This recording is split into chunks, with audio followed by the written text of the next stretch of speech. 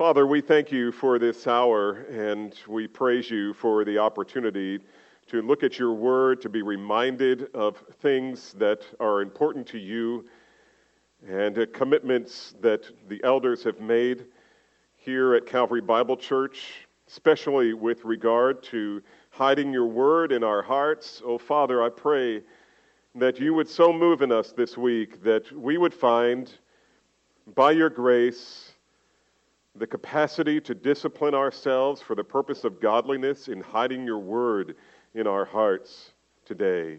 And so I pray, Father, that this message will motivate us and encourage us and rebuke and convict us, whatever it is that what we need, Lord, so that we will be fuller still of your truth, and in a very specific and intentional way. Lord, we love you. We know that we are dependent upon you even for this. And so we give you praise and thanksgiving for the outcome in the name of our Savior Jesus. Amen. This morning, we are kind of taking a detour because last week we announced that we were starting a scripture memory program. We've done this before in years past. It's time to refresh now that Christ Fellowship Bible Church has gone. And they are thriving, by the way. All reports that I hear are good. But it seemed to me that it would be a good time to refresh on some of the basics that we dove into 10 years ago. And so one of those that we have probably talked about more than once over the past, 26 years since I've been here, it's been relative to memorizing the Word of God, committing to memory the Word of God. So we encouraged all of you last time to download the fighter verses onto your phone or onto your smart device or whatever it is, and if not there, then we can certainly get you a printed copy. In fact, we gave you this last week that's got all of the verses going through December 27th to the end of the year. And you can just look them up in your Bible and memorize them old style, make paper cards or something. But for those of you who are a little more tech savvy, you can just turn on your Fighter Verse app and see what today's scriptures are. There are perhaps many good reasons for establishing scripture memory strategy, but the one that stands out most in my mind is the spiritual reality that Christians, the Christian life is war. And you know, I am not only a pastor, but I am a counselor as well. And I meet people all the time who are leaning on their own understanding, and that's why they need help. They don't know the Word of God, or at least they're not trusting in it. And perhaps it's because the Word of God is not even in their hearts. I hope that's not true of you. I hope you were progressively, perhaps just starting last week, to hide God's Word in your heart. But that's what we want to talk to you about this morning. Followers of Christ like to consider themselves people of peace, right? I mean, we pursue peace with one another. We want to promote peace in our country. And we strive to bring people into a saving peace with God. And that only can come through the gospel. Even so, every Christian knows that while we're seeking to bring peace to others, the followers of Jesus understand that he is always at war. We are always at war. And this is a reality that should drive us not only to memorizing Scripture, but to prayer. Sin is our enemy, and we must battle it every day. As children of God, we've been rescued from the kingdom of darkness and delivered into the kingdom of God's beloved Son. We've been liberated from the prison camps of evil and delivered into the true freedom of Christ. And so sin, Paul says, is no longer master over us. We don't have to give in to temptation. We are no longer obligated to bow down to sin's demands. Nevertheless, as long as we live this side of heaven, sin lurks in the shadows, looking for every opportunity of weakness, looking for opportunity to do harm. As followers of Jesus who pursue righteousness and holiness, we must daily declare war upon sin and fight the good fight of faith. A failure to engage in spiritual warfare opens us to the prospect of spiritual ruin. Let me say that again. A failure to engage in spiritual warfare opens us to the prospect of spiritual ruin. How, pray, will you battle your enemy if not with the Word of God? Psychology won't help. It will only complicate. We simply must win the battle against temptation and sin. And the question is how? How? How do we win against temptation, especially since it's coming out of our own hearts, most of it? How do we wage war against a deadly enemy we cannot see? How do we overcome the temptations that seem to hijack our minds and affections and use them to commit acts of evil by God's definition? Well, that's a good question. And the Old Testament hero, David, provides instruction, all the instruction that we need. And for this morning, I'm going to look at one piece of instruction that he gives us that will wrap us up for the rest of our time this morning. So if you could turn with me to Psalm 119, 9 through 16. And why don't we stand together in honor of God's word as I read this.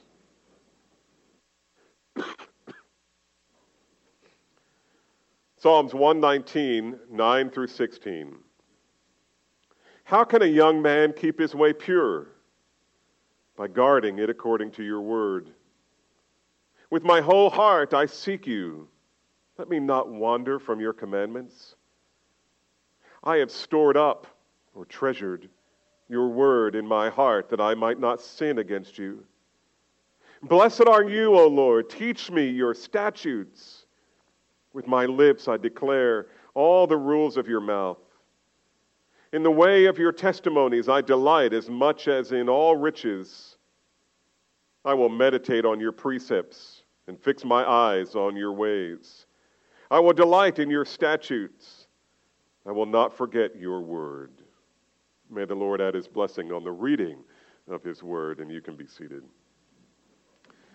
Well, from the start, we can already see that if sin is our enemy, then Scripture is our weapon of war. Scripture is our weapon of war. We don't have time this morning to look at Ephesians chapter 6, but Paul is all about spiritual warfare, and he paints that vivid picture of a Roman soldier with all of the pieces of armor, which really, when you look at them, are various facets of the gospel. But here, this is something David has been talking about since 2,000 years before Christ, or close to it.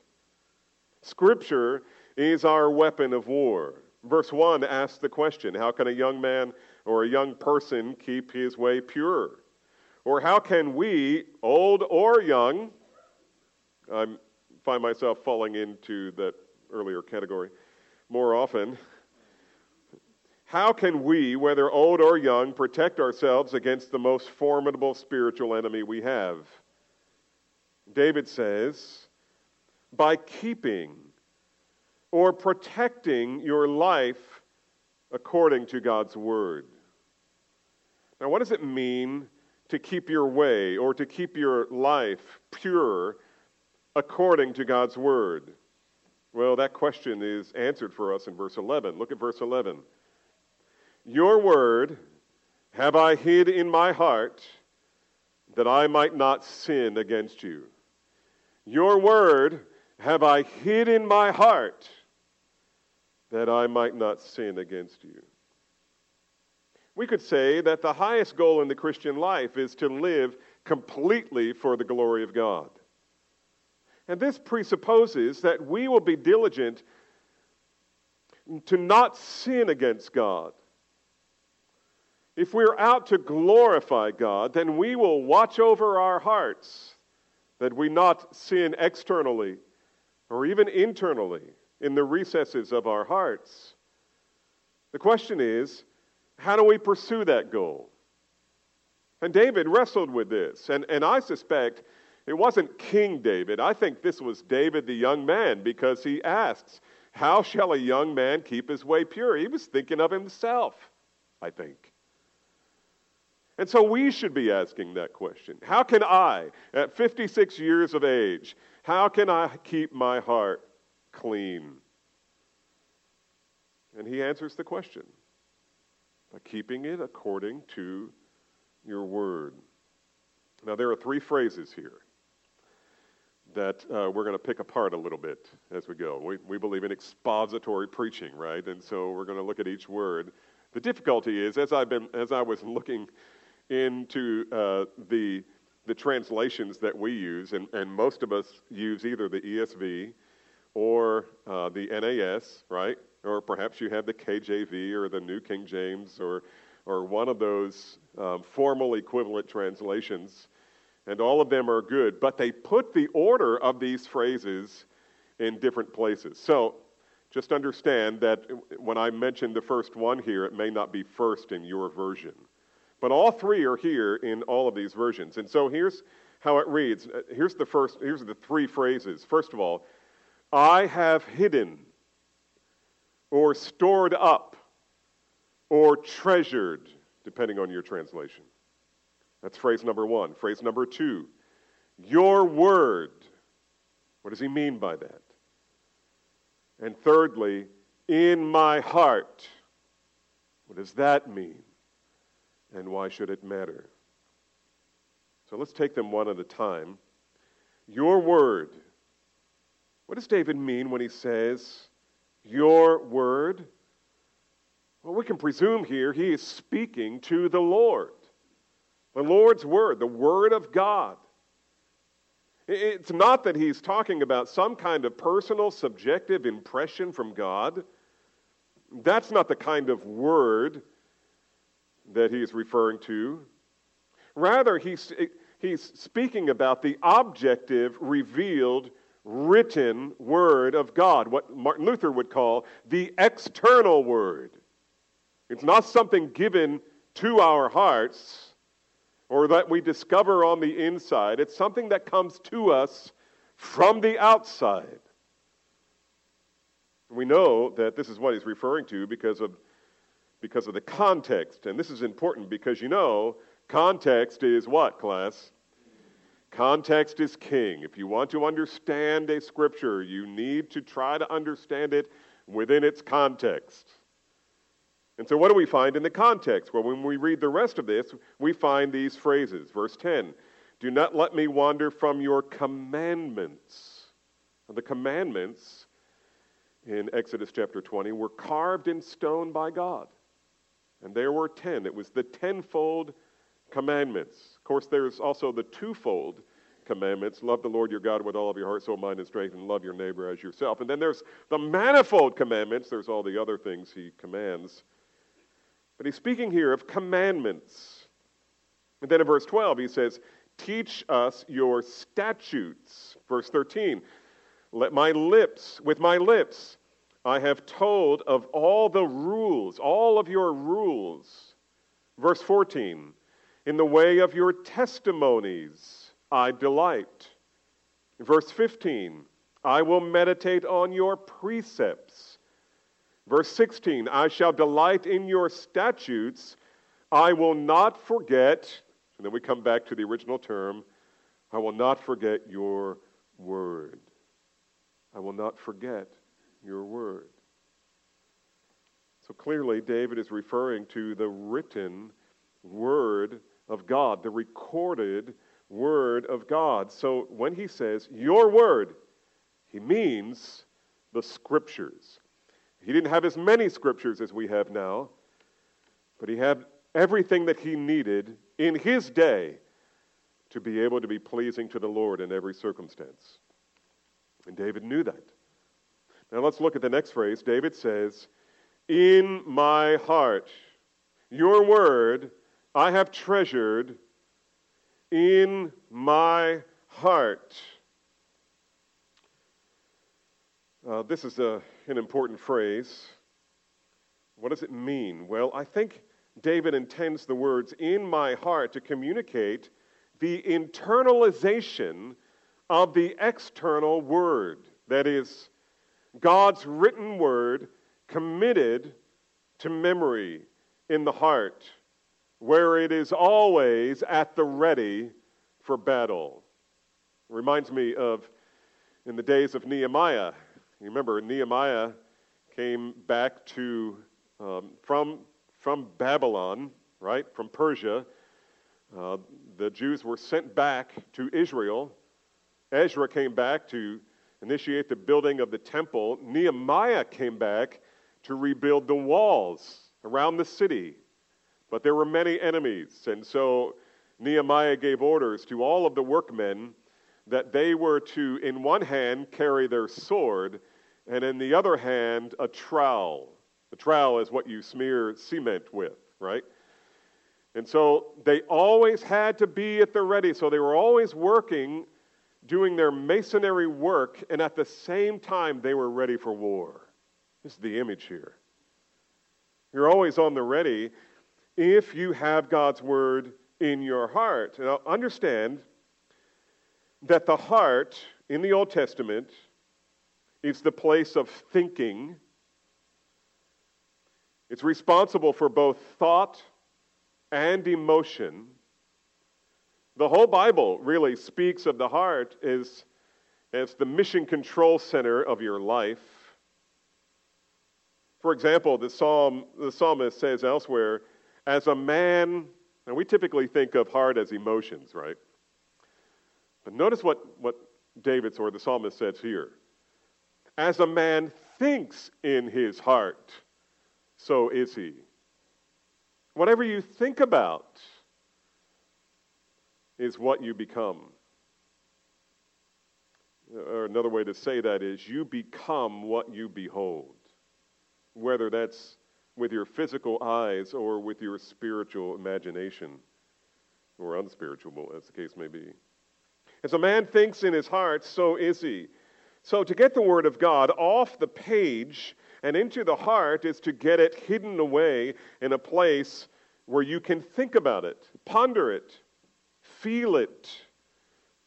It means getting it on the inside where you can meditate on it, delight in it, ponder it, feel guilt over it when necessary, experience joy and hope from it, and even inspiration to worship intelligently by it. And praise God for all of you who have learned over the past several years to send texts to one another, of texts of encouragement that almost always, as I receive them, are full of Scripture. It should be that way. It should be that way. Now let's look at the third phrase, wherever it may show up in your translation. Your word I have treasured in my heart. So I have treasured is the third statement. I have treasured, or I have hidden. Now what does it mean to treasure? Well, first, let's establish that the phrase does not mean, what it does not mean is that we treasure it in the sense of feeling sentimental about it. I was one time counseling a woman. I asked her if she had a Bible, and she said yes. I said, "Do you love the Word of God?" She said, "Oh yes, I love the Word of God. I love it. I love it." And she grabbed it and she went like this. And she said, "I love the Word of God. I love it. I super love it. Super duper love it." Right? She just love it. Okay. And I said, "It's okay. Tell me what you read in it this morning." "Oh, I didn't read it." "Well, how about yesterday?" "Well, didn't read it yesterday either." "Day before? Day before that? Day before that? Did you read it this month?" Right? And she said, "No, I haven't read it, but I love it." And in a rare moment, maybe not a rare moment of snarkiness, I asked, "Do you love the smell of the cover of it? What is it that you love about the Bible?" David loved the words, the truths, the phrases. David loved God's word. He considered it a treasure. Your word have I treasured, I have hidden. And so what does it mean to treasure? It's not about sentimentality. It's, when I think of sentimental things like an heirloom passed down from people who have long since gone to be with the Lord, perhaps long before we were ever born. In our house, we have heirlooms that are hidden somewhere in our attic, I think, and there's probably 100 different sets of salt and pepper shakers that were passed on to my wife by Aunt somebody who none of us knew, at least not in our generation. And we have them, and we can't get rid of them. And there they are. But there's a sentimentality, there's a connection, right, between our people and these physical things. And so that's not what David is talking about. Rather, the Hebrew word for treasure, it always means to store or to hide. In David's day, there weren't any banks to put your money in. So if you had some treasure, you would be wise to hide it someplace that you could get to that nobody else could see. Or it's like a soldier fitting his ammunition belt with bullets so that he'll be ready to fight when the enemy strikes. So one way we can keep ourselves safe from the enemy, that is sin, temptation, is to take the written, external word and internalize it. In other words, to hide it like treasure in your heart. It's not good enough to have a warm, sentimental feeling about your Bible. When temptation hijacks your mind, and you're tempted on the job to lie, or at school to cheat, or in private to lust, or in conversation to gossip or slander about someone else, your most powerful weapon is always available if God's word is treasured in your heart. You need but to reach into the treasury of Scripture, hidden in your heart, and you will find all the powerful promises, warnings, instructions, prayers, examples, commands, or whatever else you need to defeat the enemy at that moment. But here's the thing, you can't stand on the promises if you don't know what they are. The Word of God, according to Paul, Ephesians chapter 6, is the believer's sword. It's the sword of the Spirit for battle. Paul, I think, is reflecting on what the Old Testament had always declared. Your weapon of warfare is the Word of God. When you find yourself attacked by some temptation, you need the sword to cut yourself free. And so storing up or memorizing or meditating on the Word of God, and by the way, we're not necessarily commanded to memorize the Word of God, but we are commanded to meditate on the Word of God. Although, here in practice, as an example, we find David hiding God's Word in your heart, and what can that mean other than memorizing it? So storing up or memorizing the Word of God in order to get it into your hearts is very, very important.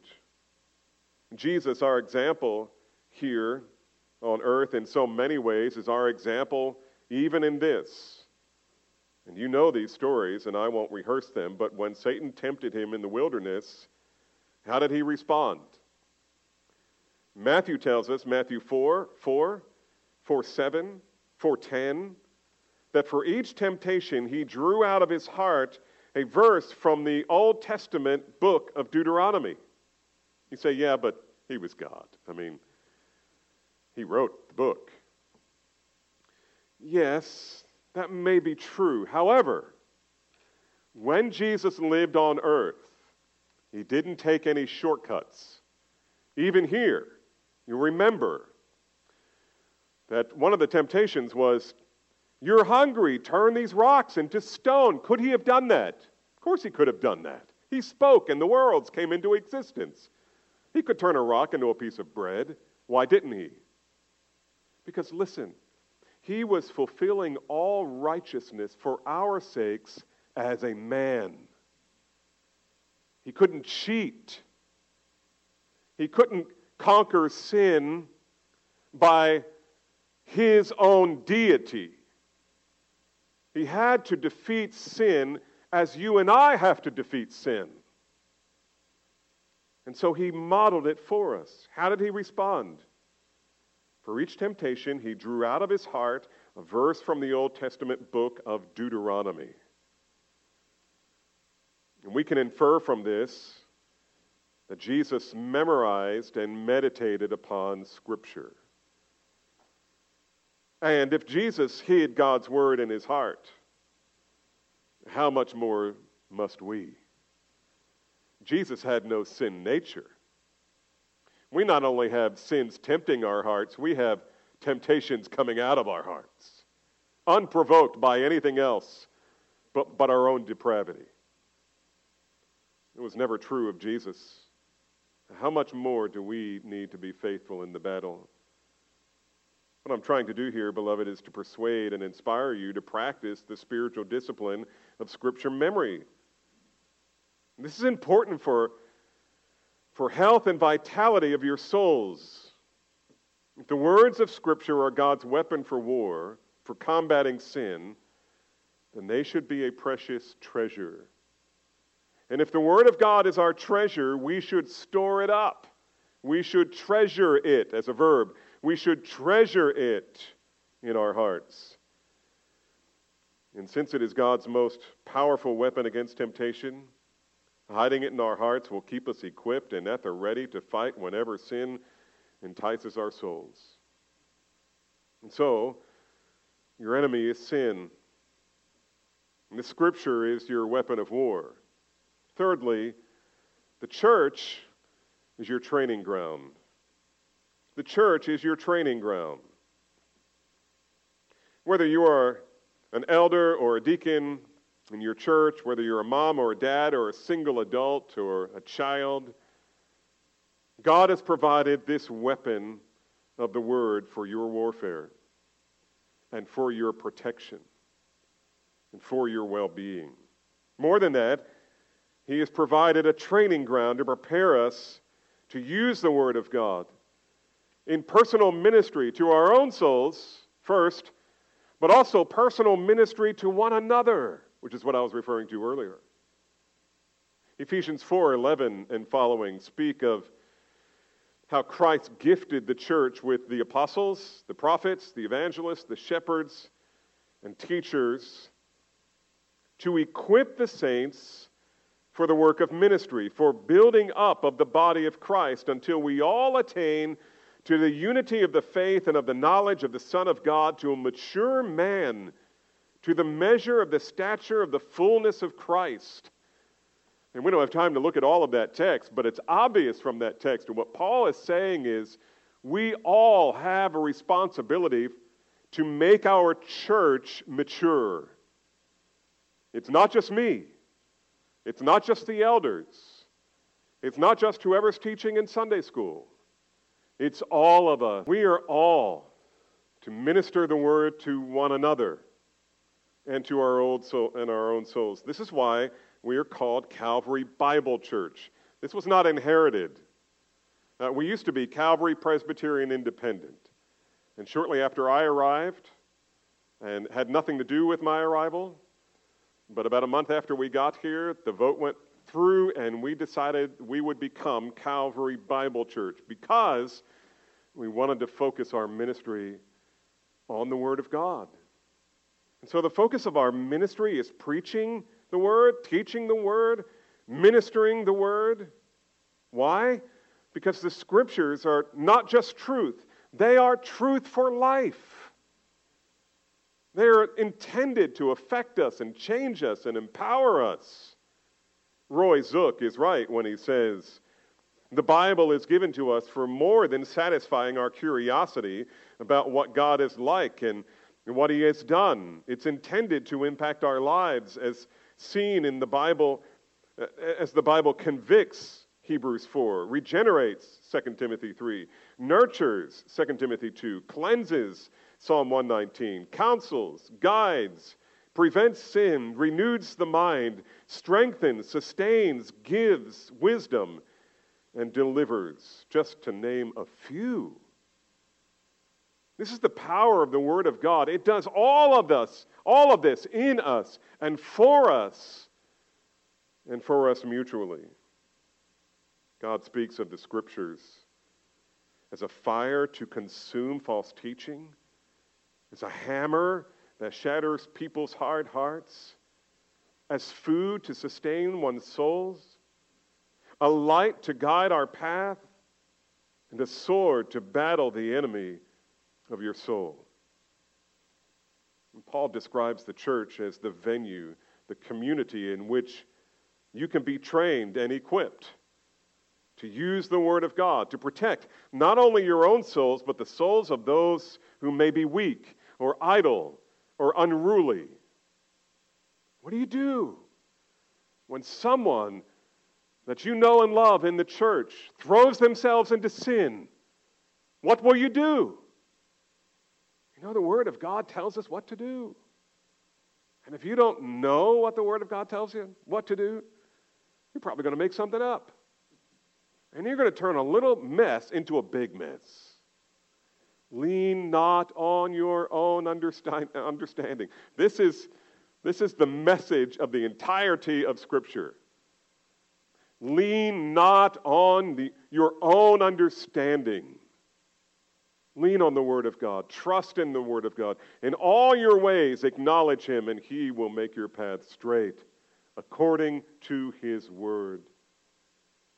Let me ask you a question. Would you say your faith is strong, or would you say your faith is weak? I can tell you that I have never known a strong, mature Christian who did not have many, many scriptures hidden away in his or her heart. There is no such thing as a mature believer who doesn't have many scriptures at the ready in their heart. And there's a reason for that. God has designed faith, which is the Christian's strength, to feed on the Word of God. If you're not feeding regularly on the Word of God, I can tell you right now, your faith and your ability to stand against the assaults of sin are weak. Your ability to communicate to the lost the gospel of Jesus Christ is weak. Your ability to manage problems in your household or in your own heart are weak. The food of faith is Scripture. If you don't feed your faith, it atrophies. It becomes weak. It grows smaller. And you may ask, why am I such a weak Christian? And sometimes the answer is, it's not that you're a weak Christian. It's not that you're not, it's that you're not a Christian.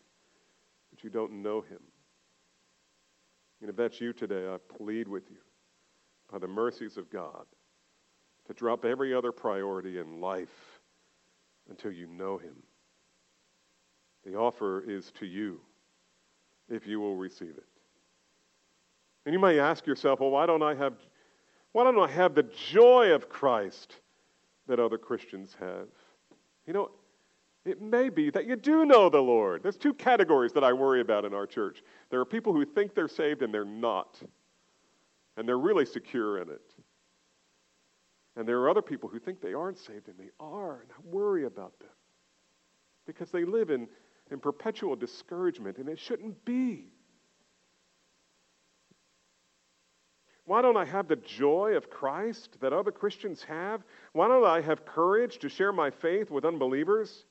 Why am I so often defeated in the face of temptation? Let me suggest to you that perhaps it's because your faith is starving and your spiritual treasury contains little help in the hour of trial. You may reach into the treasury and find John 3:16 is the only thing there. Or maybe the 23rd Psalm is the only thing there. And those are wonderful texts, but they don't cover everything you need. I'm going to show you in a minute how Psalm 23 can really minister to your soul, but we'll get there soon. In the meantime, finish this statement for me, just in your hearts. Don't say it out loud. Faith comes by hearing, and hearing by what? The Word of Christ. The Word of Christ. Where does faith come from? The bedrock of faith is the Word of God. If you choose against the Bible, if you choose against Bible memory, if you choose against Bible meditation, you choose against your own faith. You don't have to use any special program to get it into your heart, but you must discipline yourself at some level. You need to plan to systematically take in and treasure up the Word of God in your heart. I know I'm speaking to people who know this. I also know that I'm speaking to people who know this and aren't doing it. And maybe you are after last week. And I hope you are. This is intended to be a kickstart for those of us who need a kick. And we always do. And I've told you this before many times, no doubt. But when we read passages that say, repent and believe, in the original, it goes like this. Keep on repenting. Repent and keep on repenting. Believe and keep on believing. I love that. Because I got to keep refreshing, redoing, going back, confessing and restarting. And it's just the normal Christian life for fallible, sinful people like you and me. And we need the encouragement and the example of one another. You know what motivates me to memorize Scripture? It's other people that I'm close to who are memorizing Scripture. Now, some of you doubt that you have the ability to memorize. You will say, children can do it easily enough, but I can hardly remember my own phone number. You don't even have to memorize your own phone number anymore. You just poke the button. Now, let me give you a little test. Suppose I said that I would give you $1,000 for every verse you memorize this week. Let me say, if I went to every husband and father or father, and I said, this week, I will give you, at the end of the week, $1,000 for every complete verse you've memorized perfectly, according to whatever translation you want to use. Would you be motivated by that? Let me just say, your wife would motivate you. Think about it for a minute. You could buy a lot of stuff for $1,000. You could get a new computer. You could get your car repaired. You could take a vacation. You could pay bills or something else wonderful. If you memorized 10 verses, let's see, $10,000. What could you do with $10,000? What if I promised to give you $1,000 for every verse you memorize this week? I bet you would absolutely be astounded at how well your brain works. And you would memorize it perfectly. You would make sacrifices. You might get up earlier. You might skip a meal. You might spend your time on a break at the office doing something different than you normally do. The question is, what do you treasure? The point is simply this, that the issue for us is not ability or motivation. By the way, I've counseled drug addicts and alcoholics, and they always tell me, my brain's fried, I can't do it. And I'll say, okay, I get it. Now, by the way, I forgot to get some basic information from you before we started. Can you tell me your phone number? Okay, got it. And I don't have your address either. Could you give me your address? Oh, yeah. And what are your kids' names? Nobody has ever said, I don't know. I don't know my kids' names, right? And then I'll say, you know what? There are just 3 really significant things that you somewhere along the way memorized. You can do this. You can do it. David said the word of God is more precious than gold, even much fine gold, sweeter also than honey. He uses money and honey as his illustration. 2 things that we all love. The real question is, do you believe it? Do you believe it's really valuable? Do you believe it's sweeter than anything else this world can give? Or is 1,000 crisp, clean dollars the greater object of your affections? Now, I could do it for $1,000, but I can't do it for nothing. You can memorize. You can. And your church is here to inspire and help you do it. When I was working on my master's in biblical counseling, I had been out of school for a long time, and I was really worried because they were having us memorize a lot of scripture, and I thought, I don't know about this. And I was shocked. I was shocked at how my brain was able to memorize. If you haven't gotten on board yet with fighter verses, I hope you'll commit to doing so today. Sin is your enemy. Scripture is your weapon of war. The church is your training ground, which is why we are offering this through the church. And we will help you as a church. But then number 4, the world is your battlefield. Now let me try to wrap this up by doing what might be most motivational thing I can do to help you see the value of hiding God's word in your heart.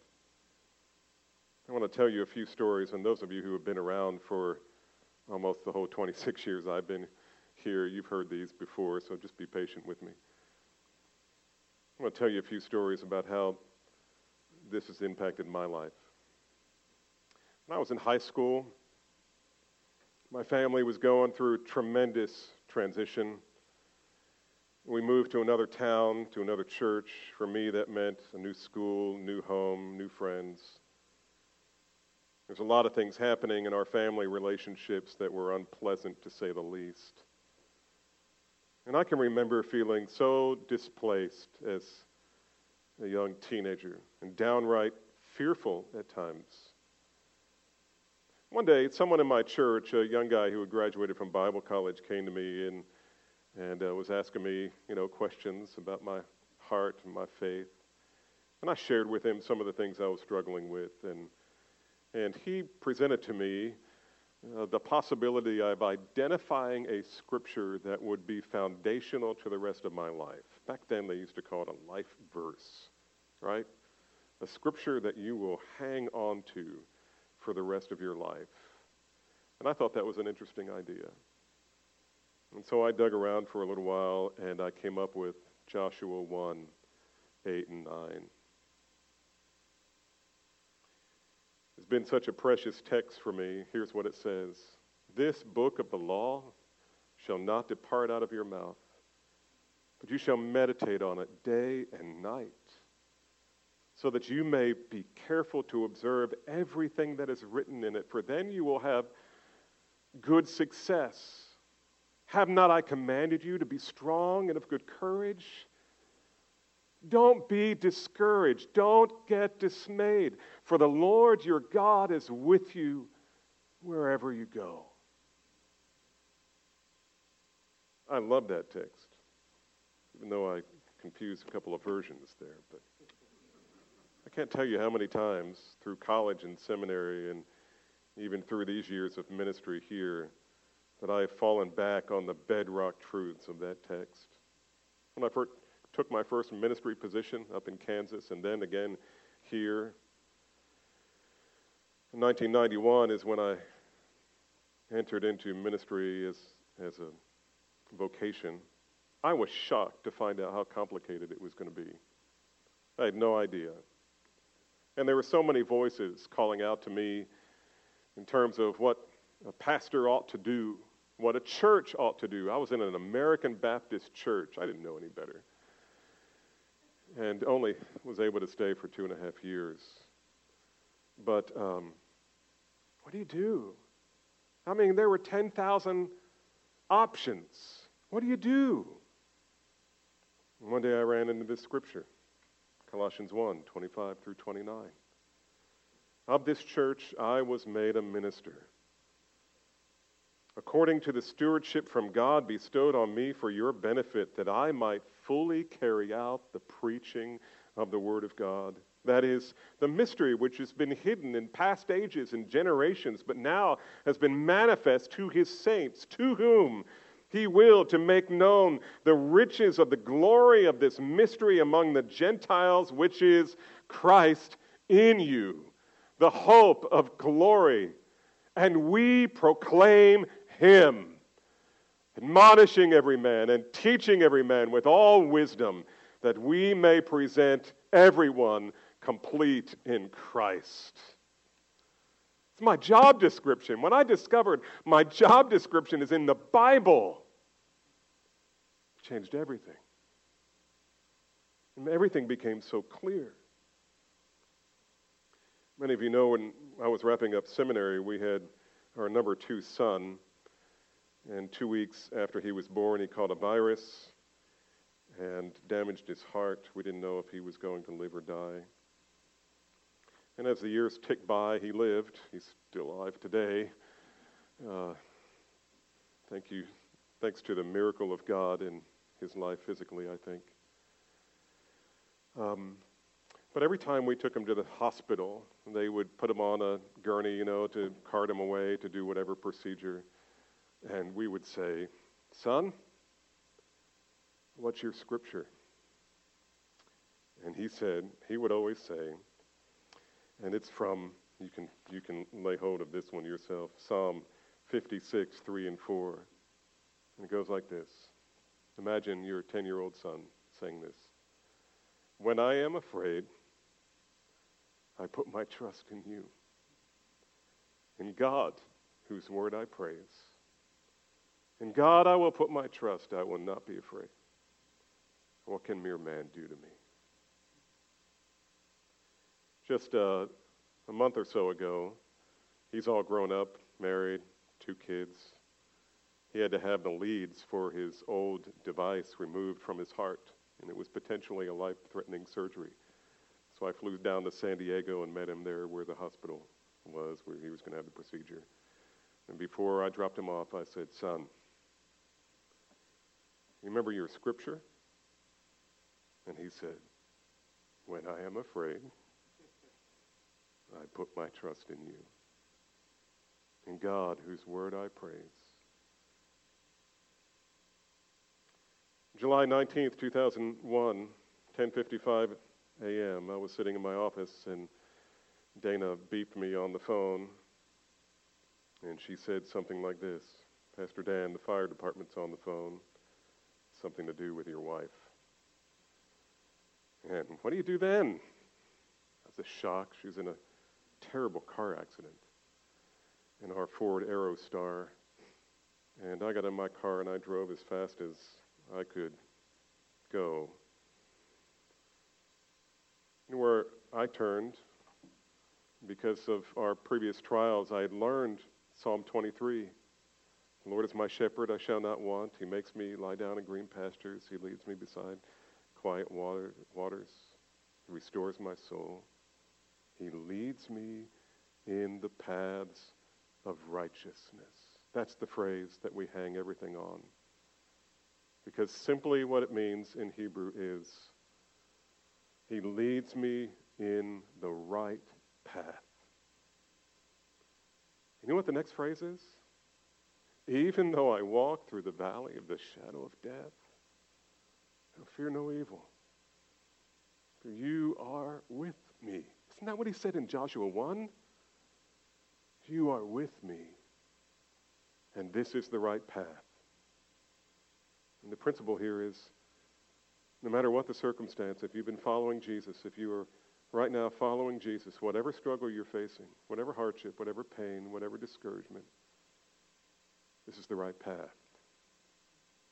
It's the right path. You see, we need to have the Word of God hidden in our hearts to guard us from all of life's pressures, temptations. David wrote in Psalm 1, "Blessed is the man who does not walk according to the counsel of the wicked, nor stand in the path of sinners, nor sit in the seat of scoffers, but listen carefully, his delight is in what? The law of the Lord, and in his law he what? Meditates." How much? Day and night. And he will be like a tree firmly planted by streams of water, which yields its fruit in its season. Its leaf never withers. And whatever you do will prosper. Isn't that what Joshua said? Beloved, this is again and again and again, we find it in the pages of Holy Writ.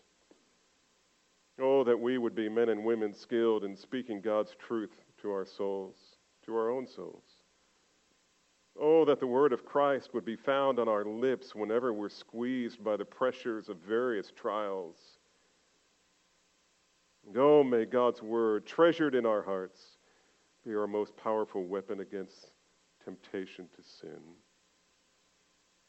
Here's a scripture I wanted to bring into here, but I'm just going to tack it on the end. Proverbs 22, verse 17. Listen to this.